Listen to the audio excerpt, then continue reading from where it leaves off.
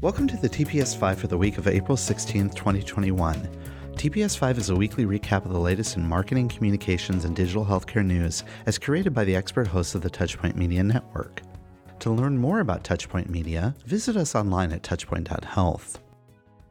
Our lead story this week comes from the New York Times and is entitled, "Is Femtech the Next Big Thing in Healthcare?"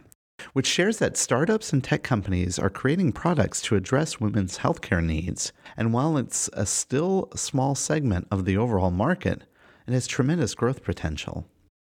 Women represent half of the planet's population. Despite that, tech companies catering to their specific healthcare needs represent only a small share of the global technology market. In 2019, the femtech industry, which is defined as software and technology companies addressing women's biological needs, generated $820 million in global revenue and received $592 million in venture capital investments, according to PitchBook, a financial data and research company. That same year, the ride-sharing app Uber alone raised $8.1 billion in an initial public offering.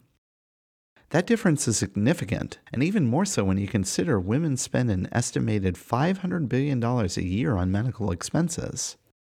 A multitude of apps and tech companies have sprung up in the last decade to address women's needs, including tracking menstruation and fertility, as well as offering solutions for pregnancy, breastfeeding, and menopause. Medical startups have also stepped in to address the prevention and support the management of serious medical conditions that are impacting women, such as cancer. The market potential is huge, said Michelle Tempest, a partner at the London-based healthcare consultancy Candesic and a psychiatrist by training. There's definitely an increasing appetite for anything in the world which is technology, and a realization that female consumer power has arrived in healthcare. One of the initial reasons women-related needs have not been a big part of technology development is that life sciences research has historically been male-centric. For example, in 1977, the FDA deliberately excluded women of childbearing age from taking part in drug trials. Even up to now, women have been underrepresented in drug trials because of a belief that fluctuations caused by menstrual cycles could affect trial results, and also because if a woman got pregnant after taking a trial drug, that drug could affect the fetus.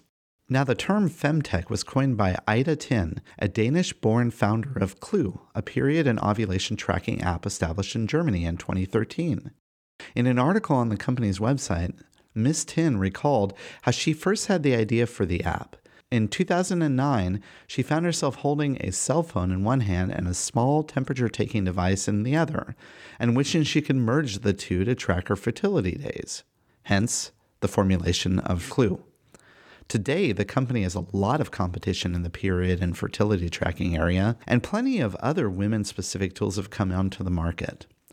Elvie, a London-based company, has marketed a wearable breast pump and pelvic exercise trainer and app. Another strand of femtech known as menotech aims to improve women's lifestyles as they go through menopause, providing access to telemedicine and information and data that women can tap into.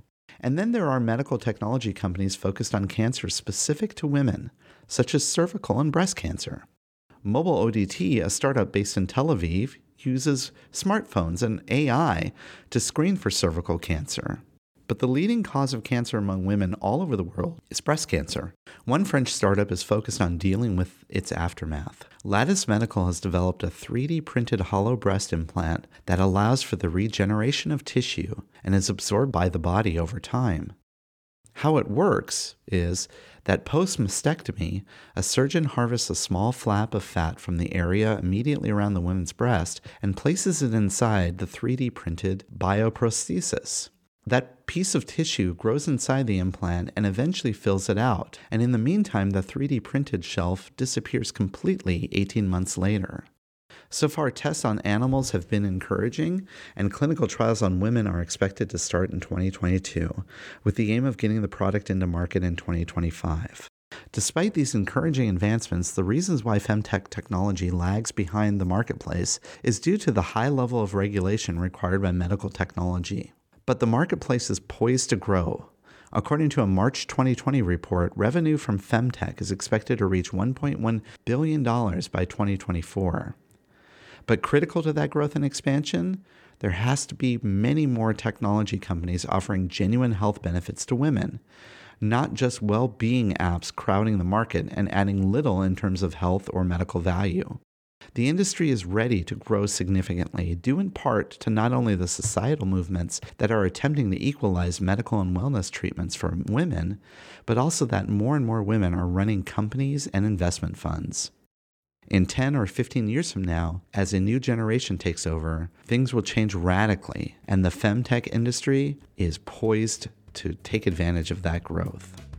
You can read more of this article in our show notes. And now, other stories from this week. Becker's Health IT shares 5 healthcare marketing legal cases in the past 5 months that highlight hospitals and pharmaceutical companies that have dealt with legal issues revolving around their marketing initiatives and departments since October of last year. Health Finance posted a story of how anti-vaccination proponents inadvertently inspired a pro-vaccination social media campaign.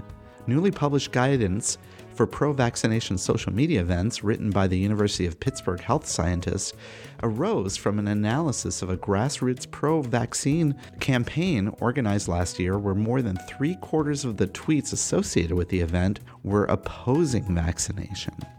Cision PR Newswire posted that this week, Uber, PayPal, and Walgreens introduces vaccine access funds. This new fund allows customers to donate directly to efforts for COVID-19 vaccine access in underserved communities. And Uber even introduced a new in-app donation feature powered by PayPal. Lastly, be sure to check out the latest Health Soothsayers podcast, where Bonnie Clipper interviews Wendy Morgan, founder and CEO of Shift, about using virtual reality to improve students' outcomes in nursing and other healthcare disciplines, and how this technology can provide scenario-based implicit bias training. You can find all of these stories in our show notes. And that's it for this week's TPS5. If you like the latest in healthcare news delivered in an email format weekly to your inbox, be sure to subscribe to the TPS report, which you can sign up for on the Touchpoint Media website at touchpoint.health. Stay safe, be positive, and have a great week.